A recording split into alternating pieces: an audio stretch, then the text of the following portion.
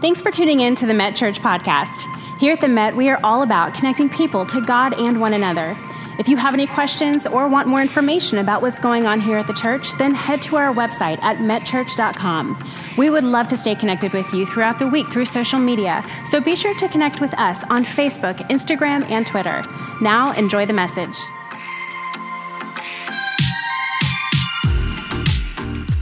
How we doing? Good. Good morning, everybody. How are y'all? Right. Oh, man. They win. It's downhill from here, man. No, they win. They were better. They were better. We'll give you a second chance. We've had to give every audience 2 times, okay?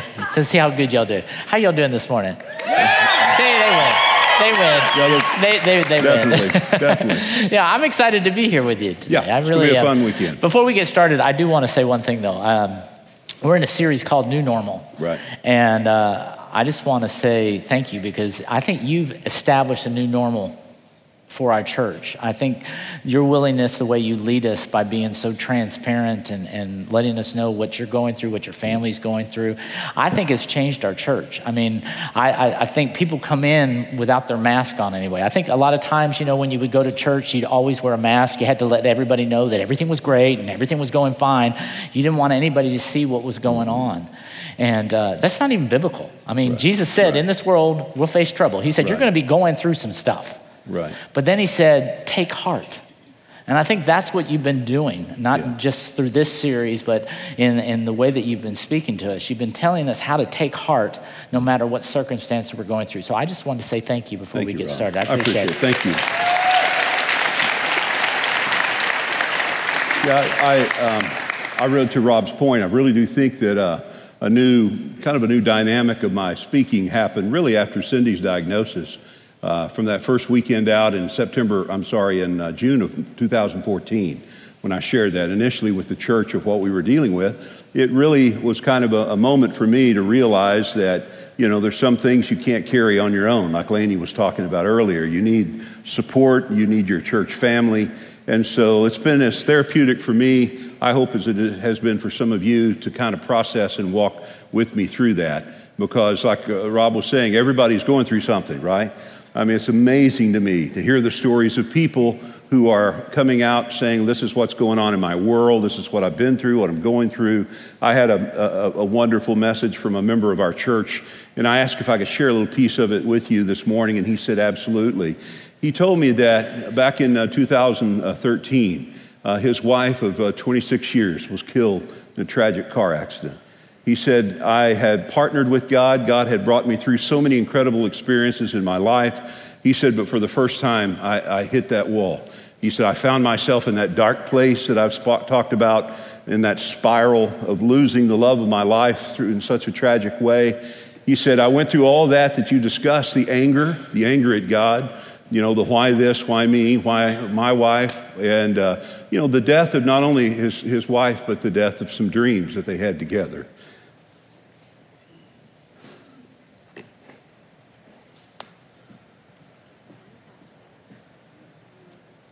So I get that.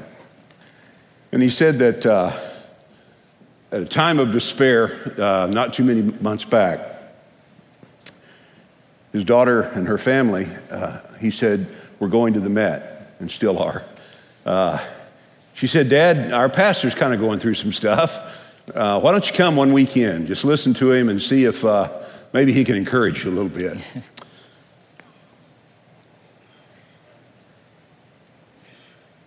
So he did, and from here to wherever he was sitting, there was a connection, you know, that was made. And he said God began to kind of help him reorder and reestablish a new normal in his life. And he said, I just want you to know, man, things are going better for me now. He said, I'm hopeful. God is helping me see a brighter future. This last year, he said, Rob baptized me. He said, I've reconnected in my faith and with my Savior. And he said, I'm loving Jesus more than ever before. My family's doing amazing. But he said, I just wanted you to know, hope it encouraged you to know that there are other people that have connected with you along this journey. And I guess, Rob, that's really why we've done it. I pray for, every day, I pray for purpose, you know. You sure don't want to go through something like this for no reason. That's right. That would be horrible. And so to find that there is a connection that we make with one another in different ways has really been encouraging to me. And so we're just kind of figuring this out as we go, right? I mean, I don't have answers. Holy cow. The older I get, the dumber I get. I'm getting ignoranter and ignoranter all the time. But we're just kind of figuring this out as we go. And sometimes you just put one foot in front of the other. And that's kind of how we're doing this. And Rob and I talked this weekend about doing this type of service, and we talked about the most significant new normal that I think any of us could establish. And is that new normal when we really do stake our faith in Christ, when we place it in Him. Yeah, and I think, on a side note, I said this last night. Bill doesn't do this during the week, okay? No, I'm generally really happy. But I think what happens is, and this is why I was kind of talking about this at the beginning, when he stands on this platform, he is really pouring out what is going on. And I think that's so great. But it comes back to the hope that you're talking about, and what he went through is that I'm facing a dark time, but I still have hope. Right. And that because my new normal is being changed by God. Right. And I think that's what we wanted to talk about, is what does that look like when God actually changes your new normal? Remember when in 2 Corinthians 5, it says that when you become a Christ follower, you become a new creation. There's a new normal that needs to be set of what happens. And I was reading, I found this little quote here, and it says that nature forms us, sin deforms us, education informs us, prison reforms us, but only Jesus transforms us. Yeah, it's good. And it's Jesus who sets the new normal in our life. And today, that's what we want to talk about. We want to talk about setting a new normal. And to do that, we want to look at a character in the Bible that I think actually transformed more than anybody else. I mean, if you're here today and you're kind of kicking the tires and you're going, well, I know you can change, I can do this. I go, but you haven't seen what I've gone through. You haven't seen my past. Let me tell you got nothing on this guy, okay? This guy took it to the nth degree, but God changed him. Yeah. And he ended up doing amazing things. Today we're talking about Paul. Yeah. Paul's got a story, doesn't he? Yeah, he wrote more of the New Testament than anyone, but he was the least likely person you would ever imagine that would have that experience if you knew his past. And the beautiful thing about God is He can know our past, but that doesn't affect our future. And Paul was a guy that really was very brilliant in many ways. He was the star student of Gamaliel, who was the top rabbi, I guess, in Jerusalem at that time. He was his star student. So this guy knew Scripture. He knew the Bible. He's the last guy you would want to argue. Well, theology would be Paul. His name was Saul at that time. Brilliant mind. A military guy. He knew discipline. He knew politics. Very successful in life. Very effective man. And yet he had a problem. He had a hostility toward Christians. He had a very big anger toward the claims of Christ, that Jesus, the arrogance to say He is the Messiah. He's the one, the promise from the beginning of time, right? And Saul was alive when Jesus was crucified. He was certainly aware of all the events of that day, but he didn't buy into it. And it was a incredible, could I use the word epiphany, that really changed his life, where he established a faith in Christ that would carry him to his last day. He really found a new normal. And I guess as Rob and I talked about it, it doesn't matter who you are, how hard you are, where your heart is this morning. God can transform anyone. There's no one too hard for Him. And so it takes time. People process in different ways. Saul didn't come to faith for a long time. Yep. He knew the Bible. He knew Scripture. He was a religious man. But he didn't come to faith until there were certain circumstances in his life that changed and that brought him to a place where he could trust Christ. We've often said people change when they see the light or they feel the heat. Sometimes it's more information you need, and sometimes it's just circumstances of life you need to bring you to a place where you realize you can't do it on your own. Like Rob said earlier, really the principle is this: unless you have within you that which is above you, you'll eventually succumb to what is around you and ultimately fall into what is beneath you.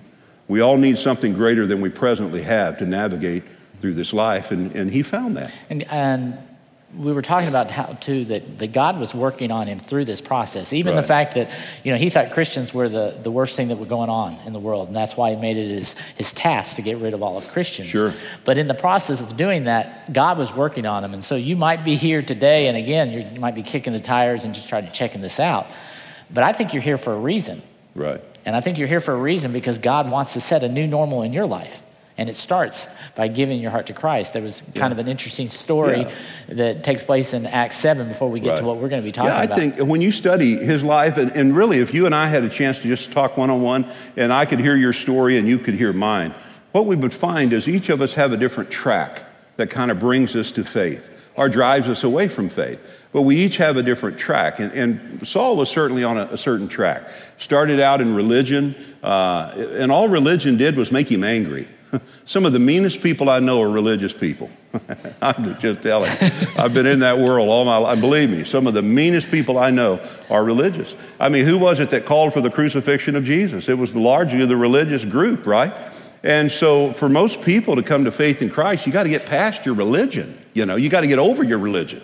And that was a big impediment to Saul becoming a Christian, was he had to get past his religion. He had to get over that. It was not a stepping stone. It was actually a stumbling block. And God loved him and extended grace to him and mercy as he does to all of us. And when you began to study the track of Saul's conversion, I think one of the greatest moments of his life happened, and a very tragic moment in Acts chapter 7, where you have Stephen, who is the first martyr of the New Testament. He's being stoned to death for his faith. And the Bible doesn't say Saul was throwing stones at Stephen. He was holding the coats of the people who did. Sometimes silence is golden and sometimes silence is sinful. He didn't say anything. He consented, the Bible says, to Stephen's death. He didn't cry out and try to stop it. He didn't see an injustice and he tried to stand against it. He just rolled with the flow. And he allowed Stephen to be killed and be martyred. And one of the moments I think that really gripped the Apostle Paul's mind and heart was in the closing moments of Stephen's life when he makes this statement in Acts 7. He looks up into the heavens, and as he's dying, he says this, "I see Jesus standing at the Father's right hand." Now, all the Old Testament and into the New, anytime you see depictions of Jesus, he's seated at the right hand of the Father, sitting at the right hand of the Father, not standing. But when Stephen sees him, he sees him now as he stands. Well, you and I know the custom. If someone of importance, of preeminence, walk into a room, we stand to honor their presence. And I think when Jesus saw the martyrdom of Stephen and what he was willing to do for his faith, I think it impressed our Savior so much that he stood to welcome his child home. And I think, Rob, at that moment, something was happening in Saul's heart and in his mind. Because you don't go too far from that experience till you get to the words of our text, where there's going to be an encounter that he's going to have with this Messiah, with this Jesus who's resurrected and he's in the presence of God. Yeah. So if you've got your Bibles, why don't you go ahead and open up to Acts 9. And what we can see is that Saul is on his way to continue doing what he's doing. He wants to take care of, get rid of Christians. And it says, meanwhile, Saul was still breathing out murderous threats against the Lord's disciples. And disciple, again, is anybody who follows Jesus. And he went to the high priest and asked him for letters to the synagogues in Damascus, so that if he found any there who belonged to the way, and this is, again, these are the followers of Christ, whether men or women, he might take them as prisoners to Jerusalem. And as he neared Damascus on his journey, suddenly a light from heaven flashed around him. He fell to the ground and heard a voice say to him, "Saul, Saul, why do you persecute me?" "Who are you, Lord?" Saul asked. "I am Jesus, whom you are persecuting," he replied. Yeah. In that moment, I believe Saul had this epiphany. I believe in this moment he had a genuine spiritual awakening. Because when you look at the Bible talks about the significance of the fact in Romans 10, verse 9, that no one can refer to Jesus as Lord except the Spirit give him that power. And I think in this moment, you have a pivotal moment in Paul's mind and heart, where I think for the first time he acknowledged the fact, this Jesus that I knew was crucified, this Jesus that I'd heard has been raised from the dead, this Jesus is the Messiah. He's hearing his voice out of heaven, and it's incredible. He's saying to him, why are you persecuting me? Now, the question might be, well, he wasn't persecuting Jesus, he was persecuting Christians. But it's a beautiful thought to know that if you go after his kids, you're going after him. All you mama bears understand that. Is that you go after my kids, you're coming after me. And what Jesus was saying is, no, you're persecuting me. You're not just going after my kids, you're coming for me. And in that moment, he refers to Jesus as something that's significant. Back in that day, if you were to swear an allegiance to anyone other than Caesar, if you were to say anyone else is Lord or anyone else is the leader, anyone else is in charge other than Caesar, it was considered treason. No one could utter the words, anyone is Lord other than Caesar. Caesar is Lord, right? And Saul knew the rule, he knew the law, he knew theology, but for the first time, he refers to Jesus as Lord. Who are you, Lord? Now that's significant. Remember, we talked about this at Easter, how that Jesus went to the cross and he was crucified under Roman law, not because of the claims that initially the Jewish people and the religious people of the day thought he should be crucified for claiming to be God. They said that's blasphemy. Anyone that claims to be God is guilty of blasphemy. Well, you remember Pilate could care less. He was a polytheist. He said, maybe he's a god. I don't care. I'll put his likeness on the mantle and light a candle to him, just one of the others. So it didn't give him any heartburn that Jesus claimed to be God. But then all of a sudden they said, but wait a minute, what about this? He claims to be king. And then Pilate goes, oh, now wait a minute, Jesus. You can say you're God till the cows come home. You just can't say you're a king. If you say you're a king, that's a problem because there is no king other than Caesar. Caesar is Lord. And Jesus did not refute it. He said, what they've said, they've said. And you remember over the cross, you have the words, here is Jesus, King of the Jews. So the legal justification for the crucifixion was not that Jesus claimed to be God, but that he claimed to be king.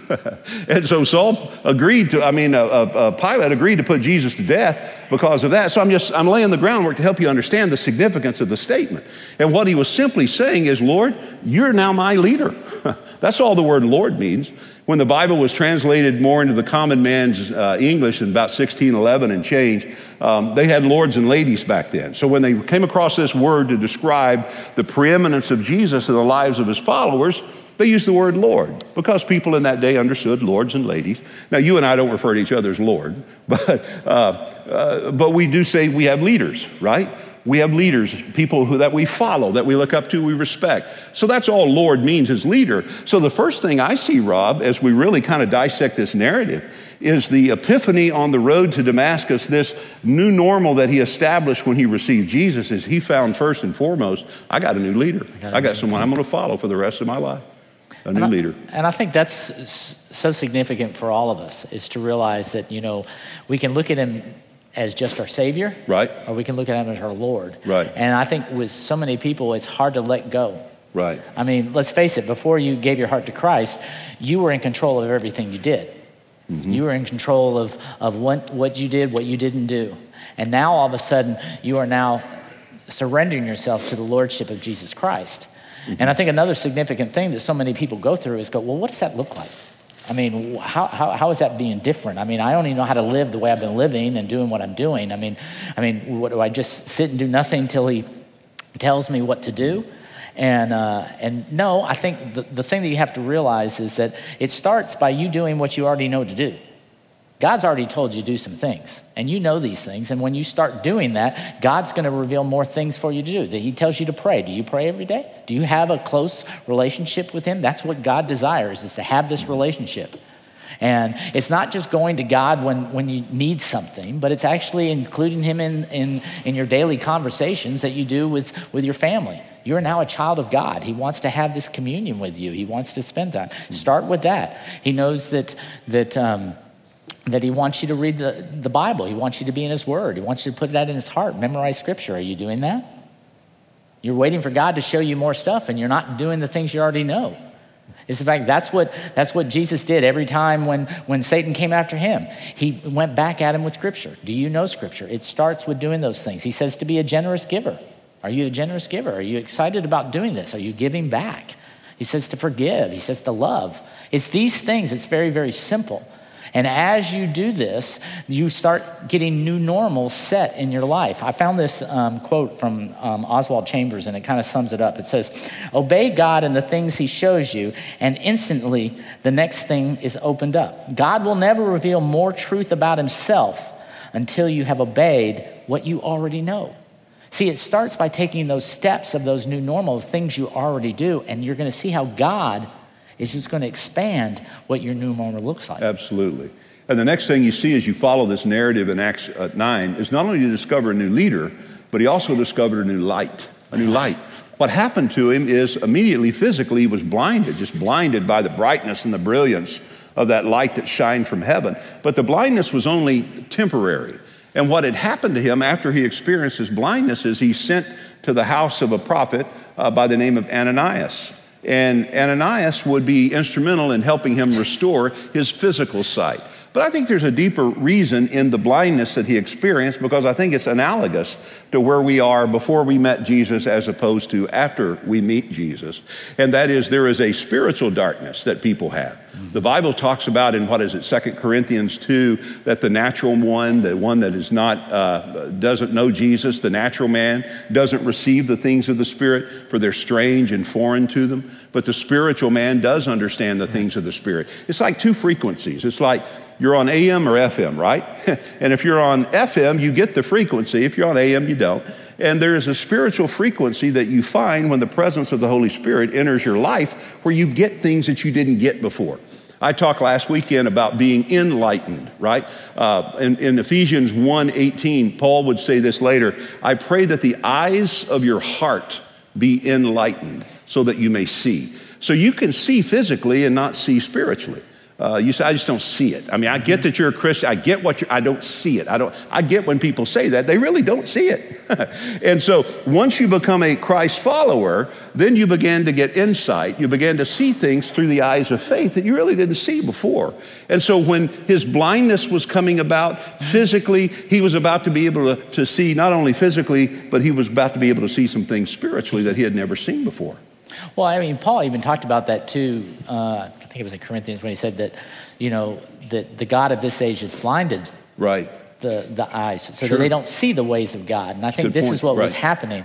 And what's interesting in this whole story about that is how, Ananias was aware of what God wanted him to do. Yeah. And so God reveals to him that you're the one that's supposed to go and heal Paul. Mm-hmm. And not only are you supposed to go, but I've already told him you're coming to do this. And Ananias is thinking this is a joke. He goes, what are you talking about? He goes, don't you know who this guy is? Yeah. He goes, he's coming to kill people like me. And you told him about me? Yeah.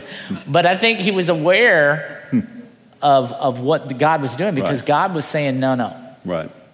That I'm now taking him, and he's going to have this new way of living, this new way of thinking, this new way. And because of the fact that my Spirit will be upon him. They always say this, guys, this is for all you married guys out there. They say that every married man actually has two Holy Spirits, okay? They have the one living in him and the one living with him, okay? That we have two so we can get this right. And it says, and guys, you've experienced this probably on several occasions, because if you've ever been talking and all of a sudden you kind of peek over at your wife and she's like looking at you like, shut up, I didn't want you talking like that, and you immediately kind of close your mouth. Well, that's kind of this whole thing with this new light that we have now, this advocate that Jesus talked about that he was going to send, that's now going to help us with where we need to be going, what we need to be saying. But we just have to tap in and we have to recognize, just like we recognize when our wife is looking at us, we have to recognize the Holy Spirit and the presence in our life. And that's what happened to Paul. Yeah, I mean, in to Rob's point about Ananias being real hesitant, I mean, he probably thought this was a tactic. This is a trick. This is not genuine. He's not sincere. I mean, he's Kanye, right? Can we really believe this is genuine? I like Kanye, and I really hope and pray that's the real deal, and I believe it could be the real deal. But I'm just saying, there was You reading about some skepticism about Kanye's faith? People are, I don't know. Well, wait a minute. Let's tap the brake. I mean, that's the same thing they were about Paul, and I'm not saying Kanye's Paul, but I am saying his influence can be used to reach a whole lot of people for Jesus. Amen. And so I'm not going to criticize it. I'm going to say, wow, that's amazing. Praise God. But I'm just saying, Paul was a very influential figure. Everybody knew who he was. Certainly the Christians who were hiding from him knew who he was. And all of a sudden, he's coming out saying, I've met Jesus. Mm-hmm. And Jesus is saying, bring him into your house And he's going, man, is he Trojan horsing me? I mean, is he going to get in the house and kill all of us? And you know what? No, he was genuinely saved. God had transformed the man's life. And I'm telling you, multiple millions of people later would come to Jesus. That's what I pray for Kanye. That'd be awesome, wouldn't it? Yep. Would come to Amen. Jesus as a result of that experience. So to Rob's point, I'm just contemporizing it for you so you get what they were dealing with back in that day. A little skeptical and a little unsure, but time bore him out. And so I'm saying not only did he discover this new light, but thirdly, and this is significant too, he discovered a new liberty. Now remember, he was a religious man, and nothing will blind you and nothing will bind you tighter than religion. The rules of religion, the regulation of religion. And Rob, you've talked about how in Romans 7, he's trying to follow the rules, but he just can't follow the rules. He just can't. He's trying to live up to the standard of the law. He's 2 steps forward and 3 back or something. He just can't get it down. And that's what happens when you try to follow the rules. Well, I think, when we go back and you look at the old covenant, that what God set up that he believed in, and that's why he thought there was something wrong with Christians, was that you have to act a certain way, do certain things if you're going to be right with God. Right. Well, then what Jesus comes along and actually proves what he's talking about in Romans 7, that we can't do it. That I established the law to let you know you can't do it, and there's only one way, and that's surrendering to me. Right. And that when you surrender to me, now you have this new liberty. Right. That you're not under the law anymore. That I've already forgiven you. And that all those things that Satan keeps whispering in your ear when you mess up, that that somehow God doesn't love you anymore and somehow you're not worthy of God's love anymore. That no, I've done it once and for all. That you are now with me. And I think it's this new way of living. You got to realize that when you mess up and God actually corrects you, it's because he knows it's not good for you. It has nothing to do with the fact that he doesn't love you anymore. Right. And I think some people look at the law and they look at this religious way of doing things, that if I mess up, then I'm out. Right. And Jesus is saying, no, you're not out. Remember, he said that to the woman caught in adultery. Right. I don't condemn you. Right. I don't condemn you. Where are the others? Well, once they looked at themselves, they realized they have no right to condemn you either. Right. And it's the fact that you're mine, and I just don't want you to do it because it's not good for you. Right. Because if I've got great things for you to do, and that's why I just keep going, and we see that he did great things. Well, Paul would later understand, because he would write to the Christ followers in Galatia, in the book of Galatians, the significance of the law. And he would later say the law was a schoolmaster. It was a teacher. It brought me to a point where I realized that I'm lost. I can't keep it. I have to have a Savior. So the only person who ever kept the law was Jesus. He's the only one who ever lived a perfectly sinless life. And he even said, I didn't come to do away with the law. I just came to fulfill it. So what happens is that when you become a Christ follower, the Bible says positionally you are in Christ. If anyone be in Christ, you see that positionally, in Christ, new creation, new normal. So to be in Christ means I am in the one who fulfilled the law. So in Christ, I experience the fulfillment of the law. So I stand before God justified. The word means to be made just as if I'd never sinned. So I'm justified in Christ who fulfilled the law. So Paul understood the significance of the law. It was not given so that someone could keep it. It was given to prove to people you can't. So you would then by faith depend on the only one who could. And Paul, when he finally got that straight in his mind, when he finally understood the significance of the law was to bring him before the Savior and call out to God to save him, when he said, that's the point of the law, he then was set free. He realized, man, I am free from the law of sin and death, and I am alive to do the work God has called me to do. So you see, he found a new liberty. Here's the other one, and hurriedly. He found, fourthly, a new love. A new love. And this is significant as well. Probably one of the most significant things in all of his journey now with God is giving him a heart of love for people that he used to hate, Rob. I mean, he is loving people that at one time he hated. And only God can transform that. And to show you how significant this point is, when you read 1 John 4, the Bible says, if someone says they love God that they haven't seen, while they hate their brother that they see every day, the Bible says, how can the love of God dwell in someone like that? The point he's making is you cannot hate your neighbor and say that you love God. And the only thing in the world that can transform a heart of hate, that can change a hater into a lover, is the power and the presence of God. And once God comes into your life, the closer you get to him, the more you love not only who he is, but you love who he loves. And the Bible says in John 3:16, for God so loved the world. So some people, Rob, I think just need to say, Lord, love them through me. Because some people you're called upon to love aren't real lovable. Would you agree with that? and so, but here's your loophole. You want a loophole? You don't have to like everybody. He didn't say like everybody. He said love everybody. That's just a sidebar there. Don't call me out on it. It's just something to think about. But the point is, we're called to love. Yeah. And I think, Rob, the way that happens is in that great commandment that God gave us. Well, in John 13, I think when he said, basically, you've got Paul loving to kill Christians. He becomes one, and now he wants everybody to be Christians. And I think when you look at the example of Jesus on the cross, I mean, he loved the people that were put into a death enough to die for them. Father, forgive them. And I think that's something that we have to realize, that becomes the new normal. And that's what he says in John 13. He says, guess what, guys? That all you got to do now is to love God and love everybody else the way I've loved you. Right. And Jesus loved you what? Unconditionally. It wasn't what you did, what you didn't do.